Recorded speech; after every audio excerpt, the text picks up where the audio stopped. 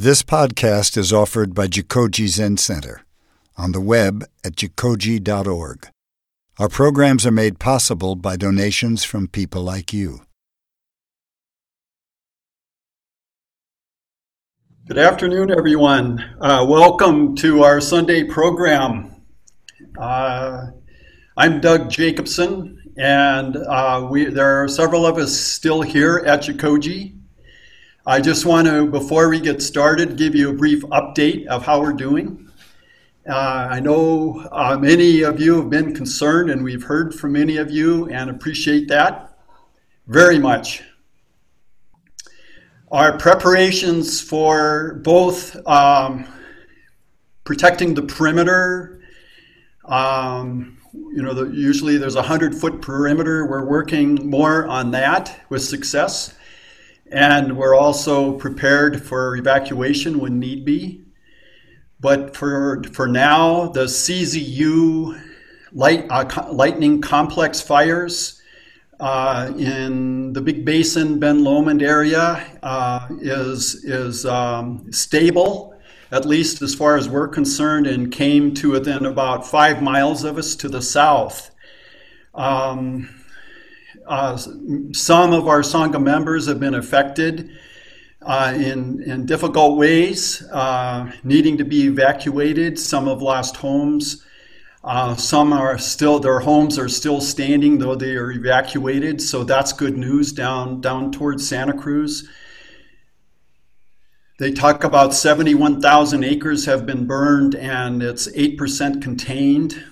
But this afternoon, for the next couple of days, all that can change because maybe many of you know there are electrical storms coming and lightning strikes are possible again. So we'll just continue with our efforts to take care of this place as we can, and we'll also be protective of our lives and evacuate when it's time. Many of you know that we're at the very northern tip of Santa Cruz County, and just beyond the pond to the west is San Mateo County, and just across Skyline Boulevard to the north is the beginning of Santa Clara County. Santa Clara County is not called for any evacuations. But our neighbors just across the road, when they get the notice, things will be different for us here too. So anyway, we're just paying attention, and we'll just continue taking care as we can. So now I just appreciate seeing all these faces here, so thank you so much.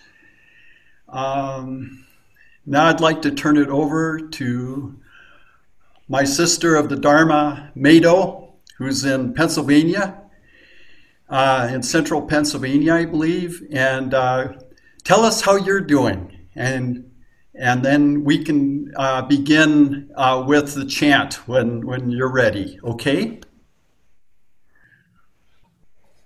Yes. Greetings, everyone, all my friends and colleagues in California. We also have a drought here, severe drought. In fact, we're hoping that in the next hour we get some kind of thunderstorm. So there is a possibility that everything will go and we'll just have to go back to our cushions.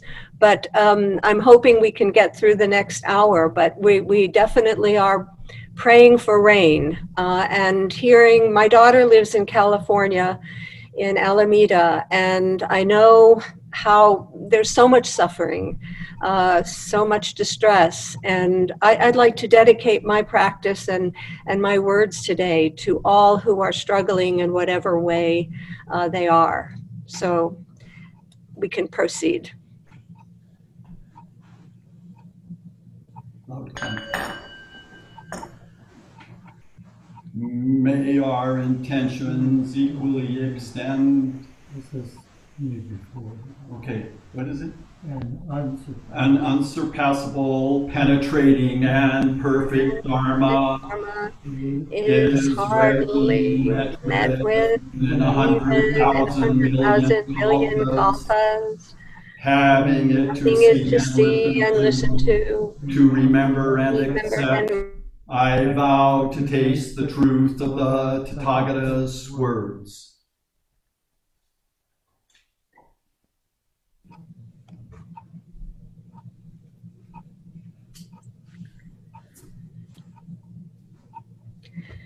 So I guess these are really not the Tathagata's words. These are my words, but they're also not mine either. I was just reminded how nothing is really anybody's. And I'd like to share with you some of the explorations that we here at O-An Zendo, our sister temple to Jikoji, have been working on. We've been exploring something that seems endless, and that is this self, this me, I, mine. And it seems from the very time of our birth, our exit from the womb, we are becoming someone. From that actually, maybe these days it's even before birth. Before birth, we know often the sex of the child, and we've named, even before the child has emerged from the womb, it's got a name. So it seems a perpetual endeavor of ours to be becoming someone. We call this someone a self. Yet, however much we are energetically trying to create this self and recreate it and stabilize it and confine it and substantiate it, however much we work at doing that, it seems that we know less and less about who this really is. This, what Dogen says, to study Zen is to study the self. And so that's what we do. It seems constant. Well, this study, we don't go to the Library of Congress to study this. Not even a special collection, where we have a book on the self, the truth about the self that we see under glass, and we have special key to get into that special collection. That's not how we study the self, much as, and it's not even on Wikipedia, although you'll find all kinds of information on the definition of the self and where it appears and different scholarly attributions. But to study the self in the way that we do as Zen students is to go to Jikoji, to sit down on our cushions. That's where the study of the self takes place. And I have gone to Jikoji many, many times to engage in this study. And I remember one time in particular, one year, this has been quite a number of years that I have had the honor and the pleasure of being part of the Jikoji Sangha. One year, I absolutely made a commitment to myself that I am going to find out who I really am. this time, I think it was during Rohatsu, when all the trimmings, all the bells and whistles, all the toys were gone. At least the attempt to discard all of them are gone. And, you know, Meido, I'm going to find out who you really are. You know, I know all of these roles that you play and all the ways you present yourself to the world. I call them Post-its. You know, we continually, mother, daughter, teacher, lover, artists, therapist, Zen priest. And as we grow and evolve, our whole being gets full of these Post-its. And they kind of flap around, but we think that they're permanent. We somehow think they really stick to us. So I had a lot of these Post-its on me. And I said, you know, I'm going to get to the heart of this. I'm going to get to you, who you really are. You're going to be ruthlessly honest with yourself during this session. You're not going to play any games with yourself. You're not going to pretend. You're going to find out just exactly who you really are.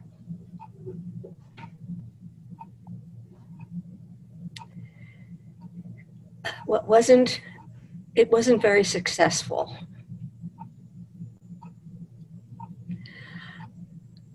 Time and again, all I came up with was this activity of trying to find out who I really was.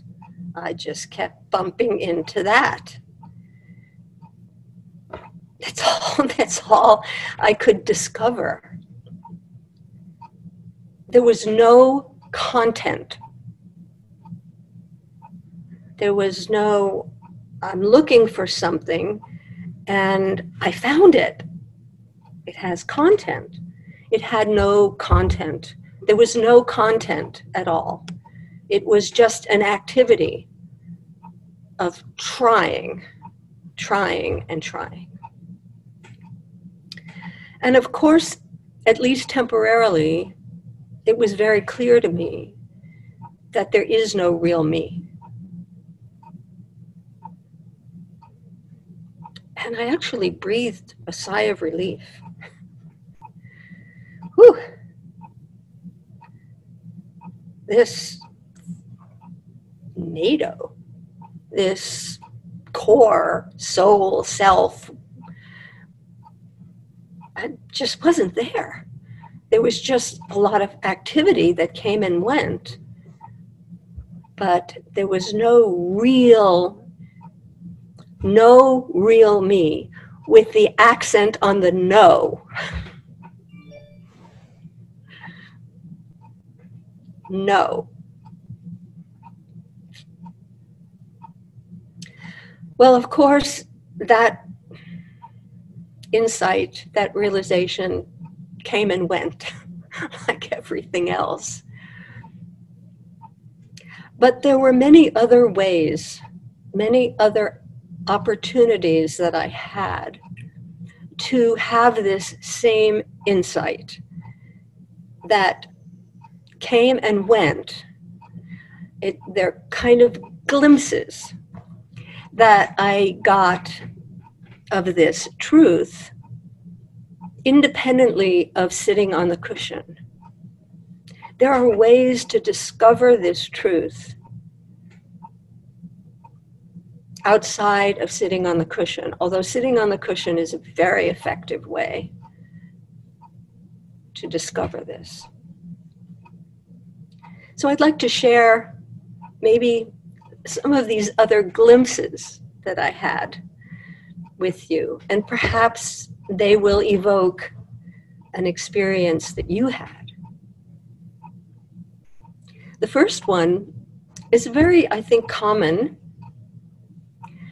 I'm watching a movie, a video, on my screen. And it's usually, maybe I'm watching Mad Men or another binge-worthy series, and I'm really involved in it. The recent one has been Ozark. And I'm right in the middle of, I can feel my body tensing up, that I'm just giving myself completely to this story. I'm very much into it. And then suddenly, the screen starts breaking up. There's an interference with the visual screen, and lights go off, and the image gets distorted and fragmented. It sort of goes to pieces. I'm sure some of you have had this experience. And my reaction is a shock. Hey, this isn't real. These are just pixels on a screen. That's all I'm really experiencing. But boy, did it seem compelling. A glimpse. The self. It seems so real. I'm so into it. And suddenly, things fall apart. They don't stay apart very long. The reception returns, It's like when the Twin Towers fall, the first reaction is build it back up. Bigger and stronger and better. So you may feel the self suddenly falling apart, but the reaction is usually, can't let this happen. Got to rebuild. Got to reinstate this sense of who I am. I'm not going to let myself be vulnerable in this way. The second glimpse that I had of this emptiness, or as you speak of it at Jikoji, boundlessness. Actually like the word emptiness. Was after my mother died. And I was returning home from the funeral parlor with a box of her ashes. And they were in the passenger seat where she usually was. And I looked over at this box and just had this incredible sensation of our non-existence, or at least she was ashes, but at least our non-existence in the way we believe we exist. Now she was ash. And this woman who had such a profound effect on my life was now nothing. Nothing like what she was. Absolutely nothing. Absolutely different. And my question was she ever different from this? The fact that she so-called became this, what does it say about what she was? And what does it say about who I am? Sometimes radical loss of one of these, they're the little Post-its, the little strips, and then there are the big ones. like daughter or mother. And husband or wife, and so when that chunk is lost, that post-it that we really identify with, it can give us a glimpse of no separate self. We often say when we have a deep loss, a part of me is gone. Part of me is gone. Well, there's a good bit of truth in that. Because that was part of your story.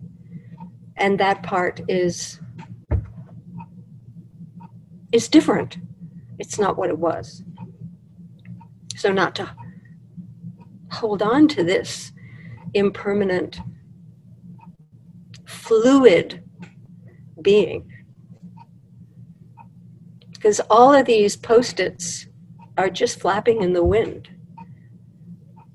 And sometimes, even though you don't want to let go of it, sometimes the post-it's ripped off of you. You have no choice. Sometimes, well, when I quit my job as a professor at Penn State, I took it off. But when I lost my best friend, it was ripped off of me. But in any case, it's always just temporary.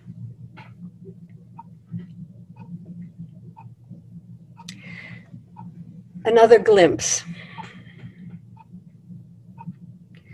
Ever since I've had to use Zoom, I'm, as Michael often says, he's a Luddite. Well, I'm a Luddite too. But I've been forced to, if I wanted to communicate with my Sangha and with you, I have to use this technology. And even now, O-An Zendo has a Facebook page, which I never would have done myself. But I noticed that if you go on social media, I mean, even looking at the thumbnail pictures of everyone, you can be anyone.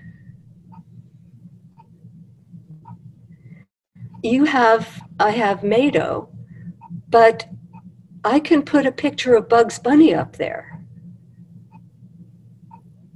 And that will be me. Don't they call it avatar? It's your avatar.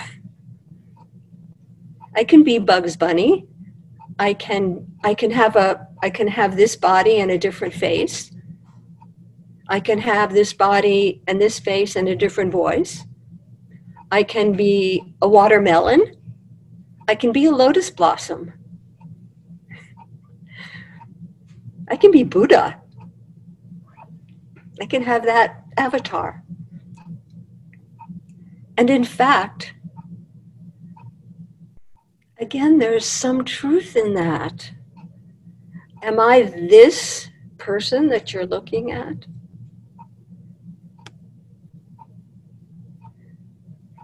This person whose baby picture is you'd never recognize as this person. And as a matter of fact, if you read some of the audiences in the sutras, my gosh, there are so many avatars, manifestations of Buddha. There are bodhisattvas and gods and dragons and bodhisattvas and human beings and non-human beings and kings and queens. I mean, and they're all manifestations of the Buddha. So what does it mean to be little old me?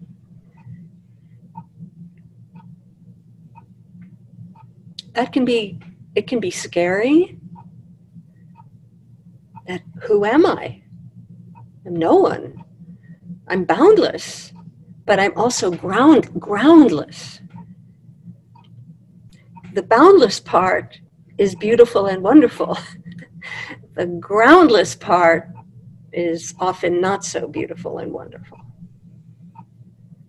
Both are possible. Both feed one another. So I'm always trying to figure out, as a Dharma teacher, how to transmit some of these teachings in a way I kind of like throw out what they say, throw out spaghetti on the wall and see what sticks. I'm sharing some things that have worked for me, and maybe they'll evoke something that works for you. But I found this image. This is the figure in ground, right? Everybody can see it? So this helped me a lot. If we say that this is the self, this form, that form only exists with these two forms. There's nothing about this form that's independent of these. Not a single point, nothing in the middle that is independent of these. And similarly, there is nothing in these that is independent of this.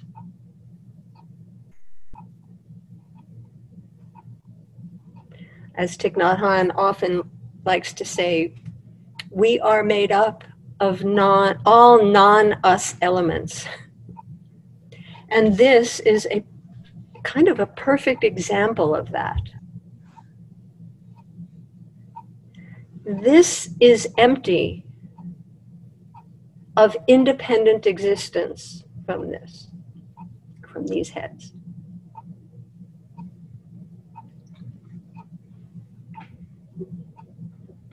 So that image may help you sort of transcribe that image into your own experience.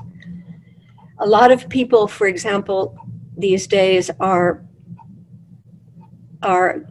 going on to something called ancestry.com, or they're trying to find out who they are,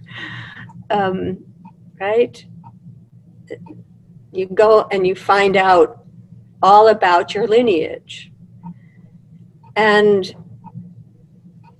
if you really scratch the surface of that, it will be endless. There's no place to stop in that tracing of your ancestry. We understand that as Zen students, but it gives people comfort, understandably, to have those boundaries.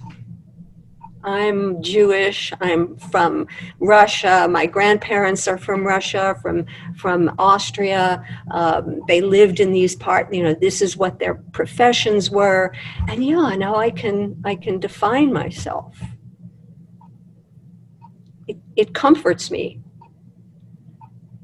to know who, we're always building that, but we have to do that constantly. You know why? Because if we stop doing that, we're going to discover that we're empty. So we have to keep finding ways to keep, this one flies off, put this one on, Keep that thing going. But what happens if, as Zen students, we take a breath and stop doing that? and have confidence that what we have discovered is not something to be afraid of. We may be completely vulnerable, completely naked. No, nothing on us. But that's liberating. The downside is that, we're nothing, but the upside is that we're everything. And how does that discovery bear upon our everyday lives? Deep insight. It's something we discover as being real. But so what? How do we apply that? How is that insight? How does that integrate with our lives every day? Well, one of the ways I found that it affects my life on a daily basis is that I can act spontaneously. My actions, I don't have to be consistent. I don't have to be consistent with a self that I've shown the world, and they're saying, Meido, you're a Zen priest. Why are you depressed?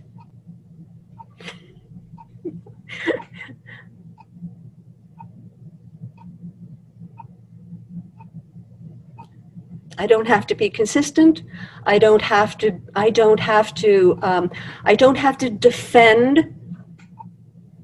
defend anything, because there's nothing there to defend. I don't have to be on the defensive. But the most beautiful thing is that we're free to become, to grow, to change, to become something completely surprising, unpredictable. We don't have to defend who we were or who we presented the world to be. One of my Sangha members told me just an incident with the Dalai Lama, where he came to give a teaching, and everything was very, very well prepared, all very formal. Everything was set up beautifully like it is at Jikoji right now. And the Dalai Lama came in and he sat down, and it just so happened that the seat that he was sitting on was wobbly. And what did the Dalai Lama do? He didn't call for a different chair. He started jumping up and down and enjoying the ride and laughing.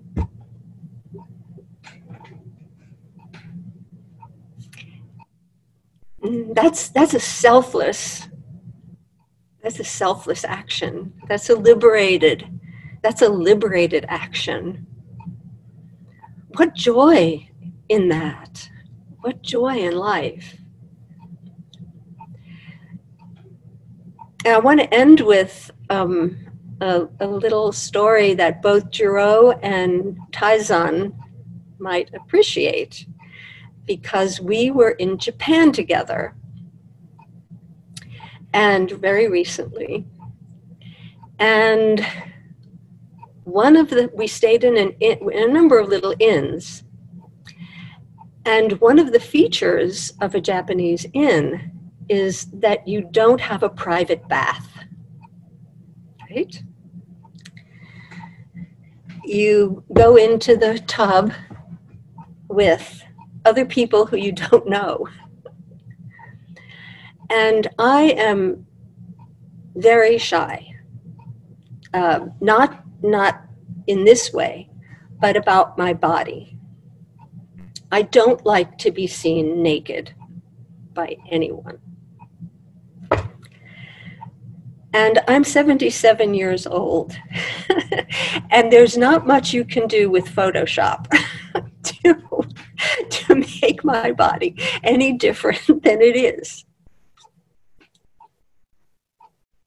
And I went down to the bathroom where there was a tub, a public tub.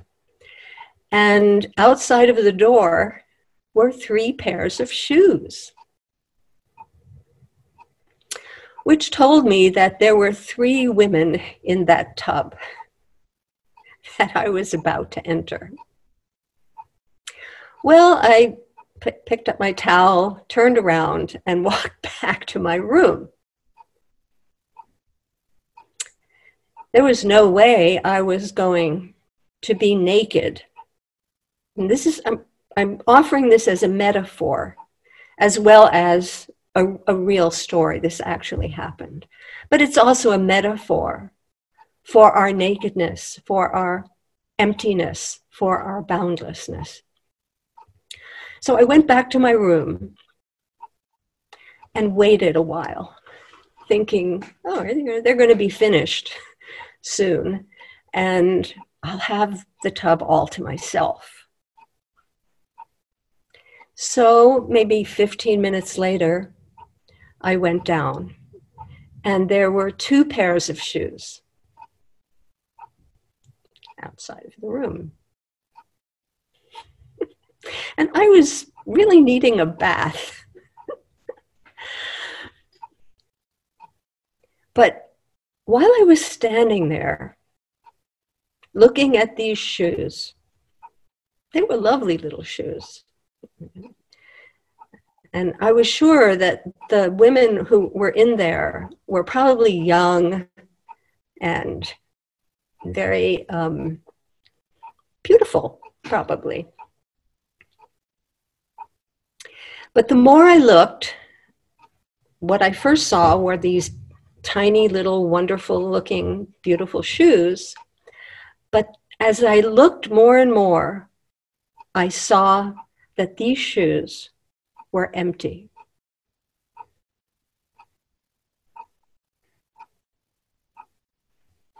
And I walked in and had a bath.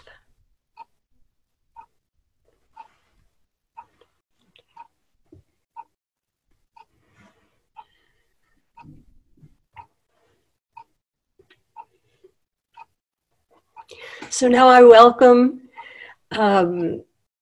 talk to me. I welcome, talk to everyone. I welcome comments, other experiences, questions, anything. I just want to hear Jikoji's Sangha.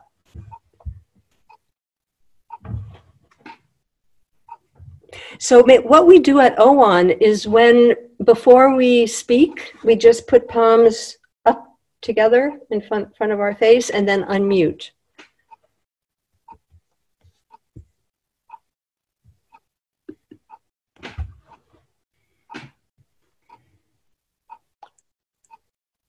Yeah, you mentioned, well, expressions, I've heard them before.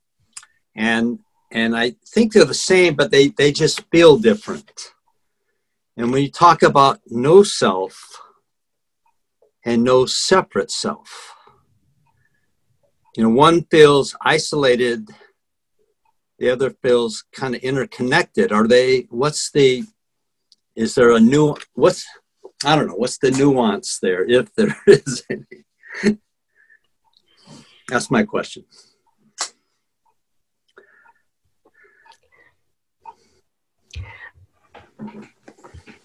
Well, before I respond, I would like to invite others I've talked enough. If others have responses, I'm only too happy to hear them.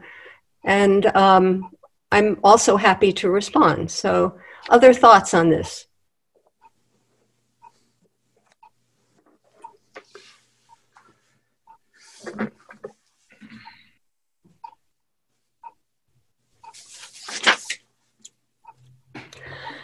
Okay. Okay. There's actually no nuance here. It's as clear as that figure ground. It's that clear, but you got to get clear. The sense of isolation is a delusion. It's a delusion that we need to recognize, and we need to recognize how it's built, how, for various reasons, we come to feel that we're separate. So I would also say that this sense of self, which is separate and lonely and isolated, is real. We really feel that. I mean, but we don't, it's just a feeling. It's just a feeling that has been built up. And we basically don't want to believe that feeling. We want to recognize it as a feeling. Yes, it feels lonely. It feels isolated.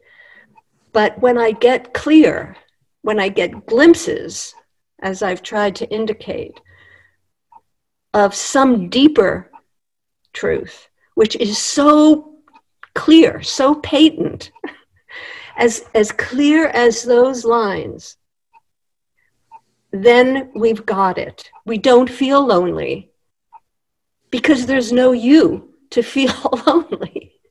There's just the feeling. There's just the feeling. This is, and I wish I could get this in a permanent way. And I wish if I got it, I could give it to you as a gift, but I can't. I can just do my best.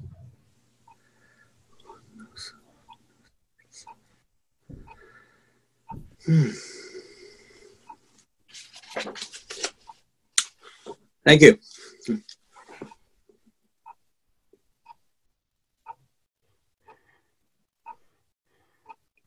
Good to see you again, Meido. Yes. You started off by saying, after you quoted Dogen, that we don't go to the Library of Congress to study ourselves, to study the self. You said we go to Jikoji to sit zazen. Why? Why do we have to go anywhere to study the self?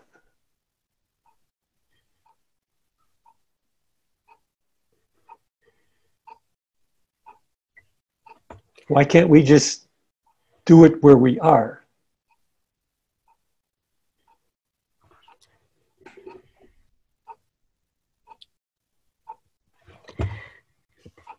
Yeah, we can. Of course.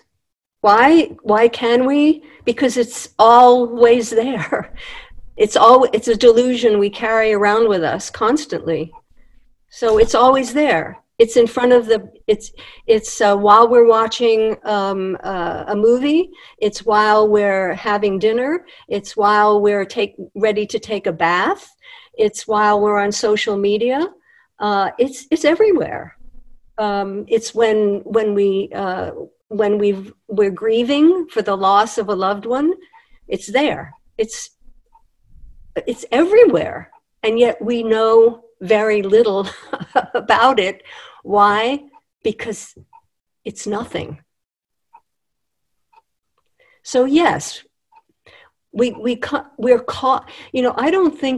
I actually don't think we choose to go to Jikoji or choose this practice. We may choose to continue it in some way, but we are called. We're called to do this. We call it Buddha nature. We seek expression of who we really are.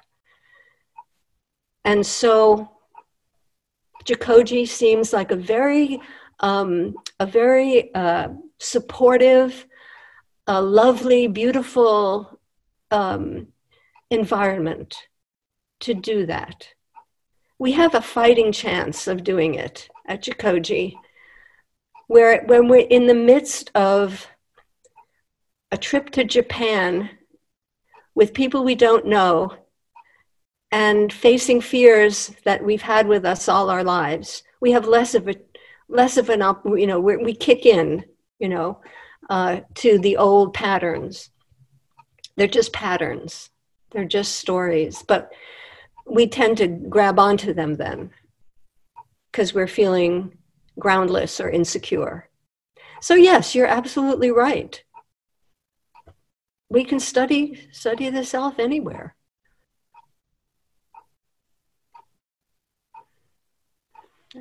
Thank you. Mm.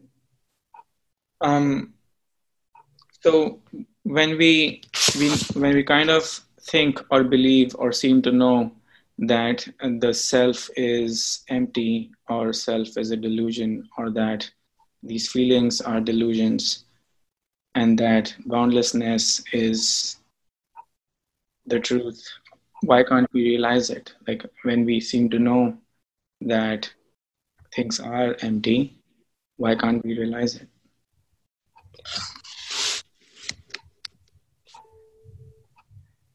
Yeah, well, we can realize it. Then why can't Absolutely. We can. I mean, I think my understanding is that Buddha does not teach anything that we can't accomplish. He may have when he experienced enlightenment, he may have been reluctant to share that possibility with others because he may have felt misunderstood, that this was not something that people could do because they were enmeshed in the life of illusion or delusion. But his teachings are designed for human beings. And we can become fully realized human beings, fully liberated. It takes practice, though. That's the point. We need to undo, we need to see through these illusions that we have accepted as the reality. They exist, but they don't exist the way we think they do, and we can discover that.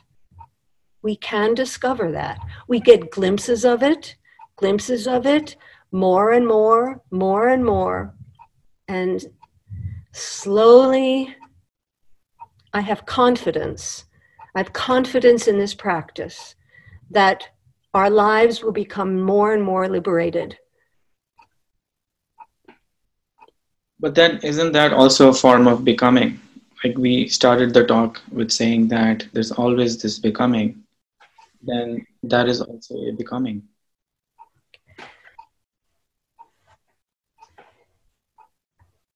If you'd like to put this process, if you want to call this process a becoming, it's a path.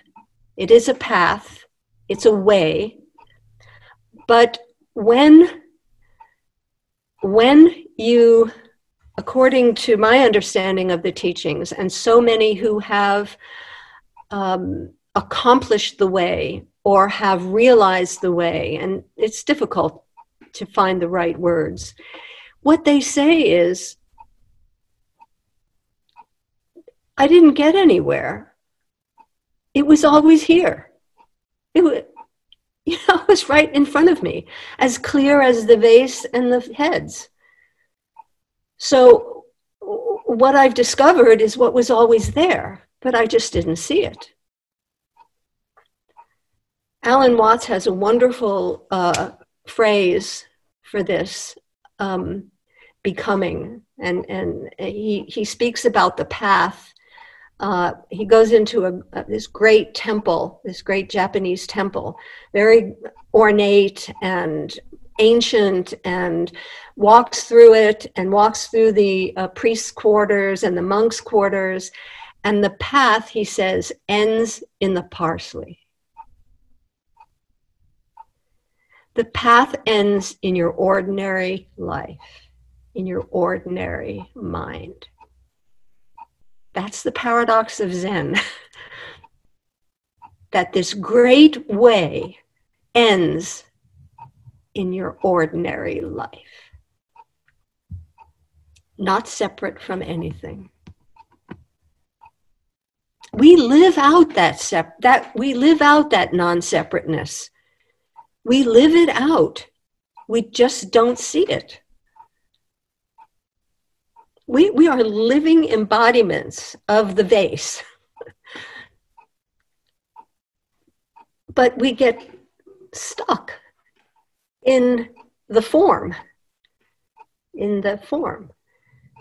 So our practice is to move out to the edges of ourself, to the edges of our form, where we meet the universe, where we meet everything that defines us. There is another metaphor of, some teachers speak about the fact that our ordinary self is a plaster Buddha. And inside this plaster Buddha, there's a golden Buddha. This is our real self, the golden Buddha inside of us. I don't really buy that. I like to think of our nature as where the plaster meets the gold. That's where we live, where the plaster meets the gold. That line, I really love this thing. I really do. So we live here as Zen students and practitioners, teachers, where the diamond meets the dirt.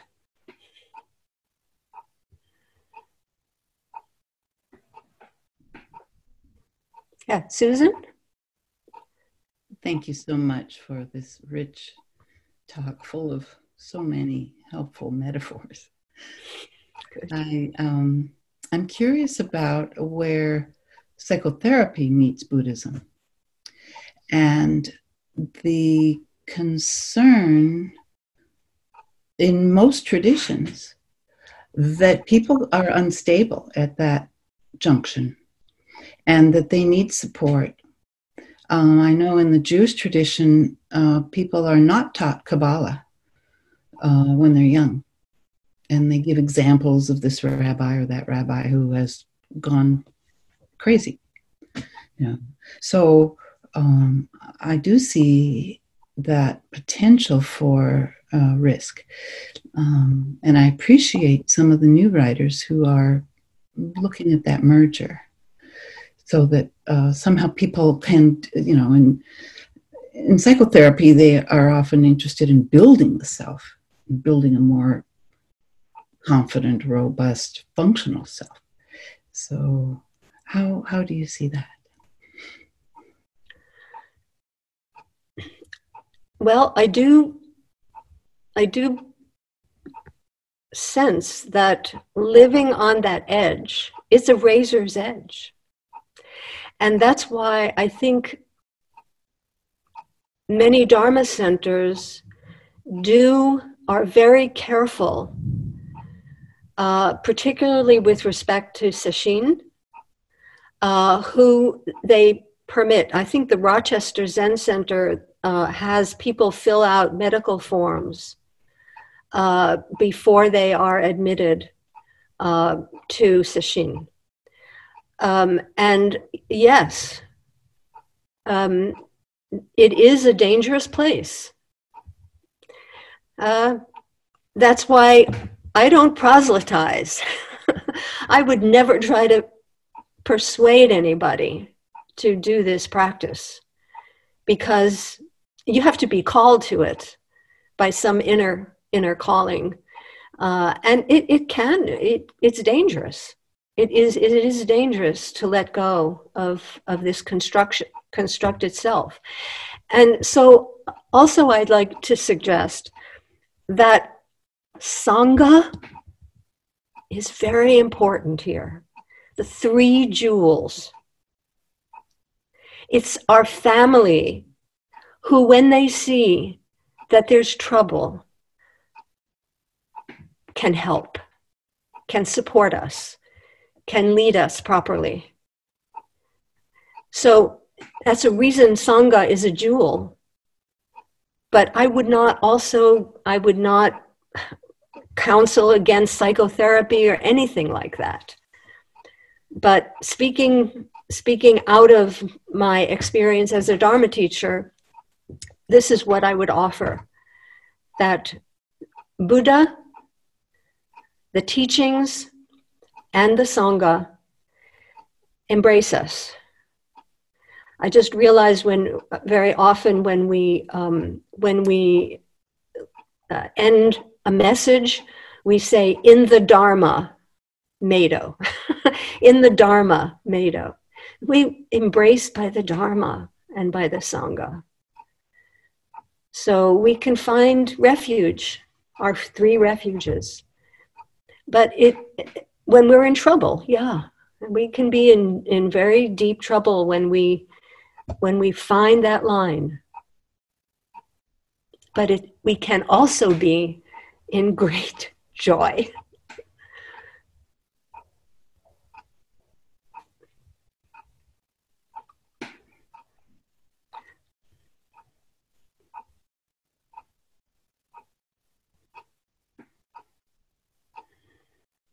Hi, I don't know, Meido, can you see me? I can. Hi.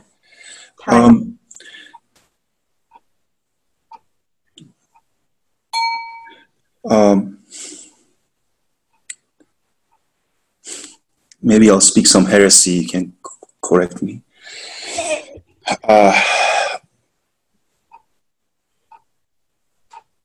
Dogen, you quoted part of what Dogen said. Dogen said to study Buddhism is to study the self. Then the next sentence is to study the self is to forget the self. And this next sentence becomes kind of different translations, but the one that I remember, and you can please correct me, the meaning that I remember from it is to forget the self is to be awakened by contact with all beings, or maybe to be in relation with all beings.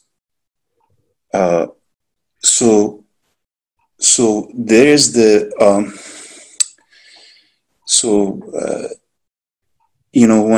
when I was young and a more serious sense student, I had the terror experience of not recognizing myself in an elevator, reflection in an elevator. And I talked to my teacher and he said, yes, that can be very scary.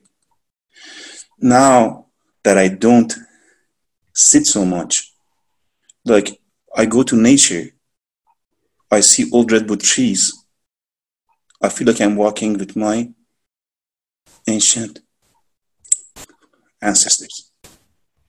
That's why it's so heartbreaking to see these redwood trees in danger in Sonoma County where I live. So in seeing, being with others, I can forget my limited self for just a little bit and be free when I've forgotten it. Because when I'm with the trees or looking at the ocean or people, Even it happened while we were talking for a microsecond, and I just came back. I feel the freedom of being beyond my shell. So forget, and I remember Suzuki Roshi saying, you don't become awakened by vivisecting your mind, like by your mind, observing your mind, which is a technique used in some schools of Buddhism. Suzuki Roshi said, your mind, your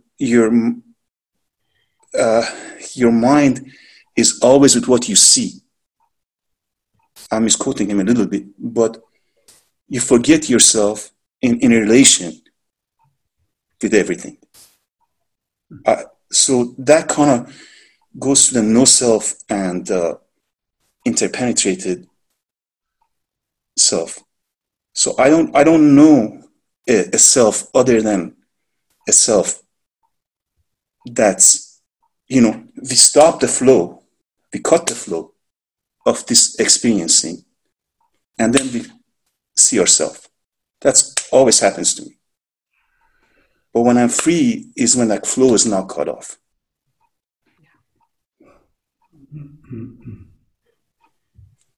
Yeah. Thank you. It leads me to make a suggestion that has been made by others, but to remind us that when you believe too much in that separate self, when you're inhabiting that separate self that you think is real, and you're suffering, because you are suffering, you're defending it, you're protecting it, you're trying to be consistent, you're trying to grab hold of it.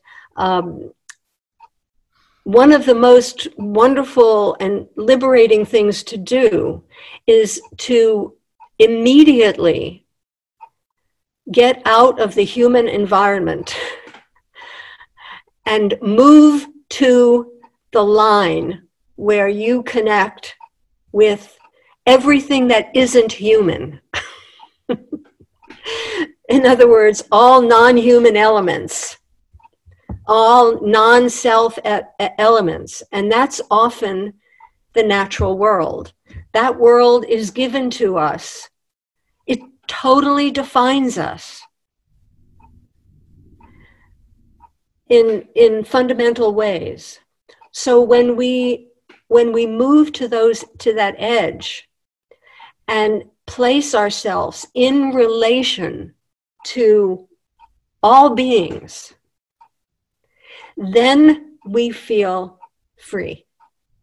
And then what my sense of what Dogen means when he says to forget the self is not that the self disappears.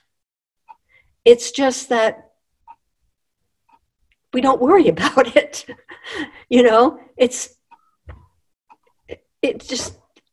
We're not bothered by it. We know what it is. It's just a story. So it's like you said, when you are engaged with everything else that makes you who you are, you forget that separateness. That's what I understand Dogen to mean. That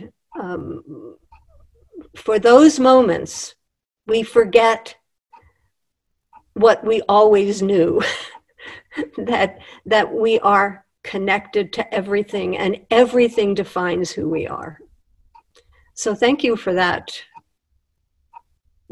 lesson in Dogen. No lesson. Thank you for teaching. I'm confused. I just try to clarify my confusion by speaking up. That's a great way to clarify confusion. Talk. Tressa? Hello, thank you so much. Resonated with so many things in your talk. I don't know where we are in time. I'll make my question short. I wonder what your thoughts are on the idea of sudden awakening. You know, the flash of lightning in the dark, the getting hit over the head with realization, you know, and like Eckhart Tolle, you know, talks about how he had a sudden awakening. What are your thoughts about that possibility within our understandings in Zen Buddhism? Yeah, I'll take it any way it comes. I mean, I think you know, there's no one right way. Again, I'm speaking as you take it or leave it. These are my best understandings. That's what I'm offering you. But take what makes sense or what touches you and leave the rest. But because I have confidence in Buddha's teaching as to what is real and what is true, it's always with us, and it can come at any time, any way.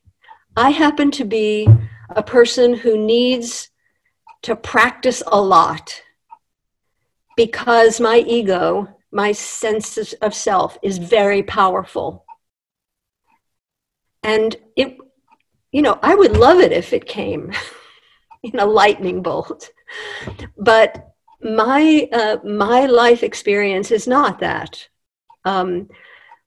It can happen the possibilities are endless, are boundless. I just wish it would happen for everyone in some way, even if it's a tiny little glimpse.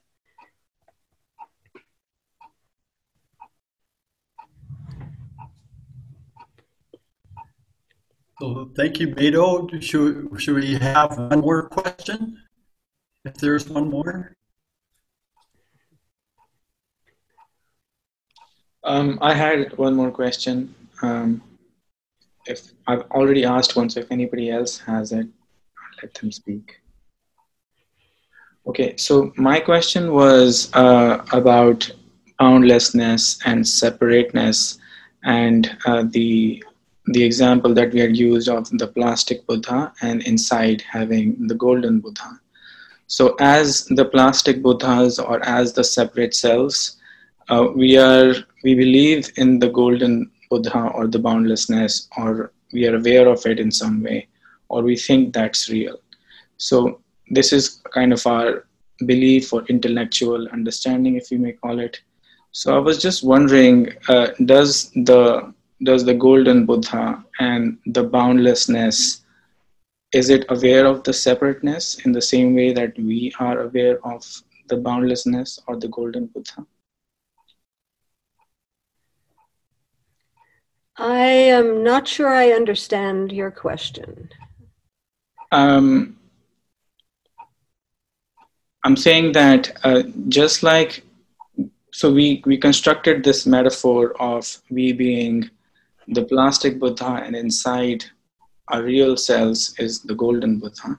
Yeah. And as separate selves or the plastic Buddhas, we're kind of aware of the golden Buddha, our real selves.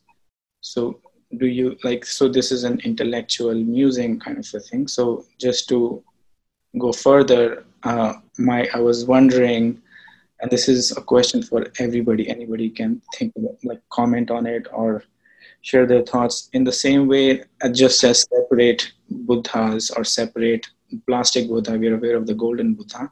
Is the golden Buddha also aware of the plastic Buddha, the outer separate self?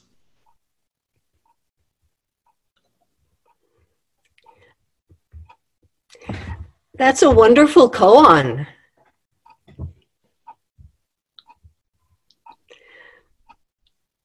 That's a good place to leave, to end with. Is the golden Buddha aware of the plastic Buddha as much as the plastic Buddha, as you say, intellectually aware? That's an important point, that we've constructed an intellectual metaphor, but it has some interesting implications. It's something to sit with. Dear Koan, thank you all so much. It was so wonderful to feel like I'm back in Jikoji.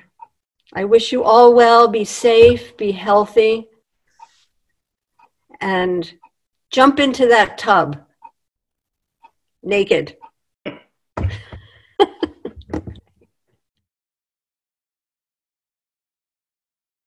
Thank you for listening to this podcast offered by Jikoji Zen Center. Our Dharma talks are offered free of charge, and this is made possible by the donations we receive. Your support helps us to continue to offer the Dharma.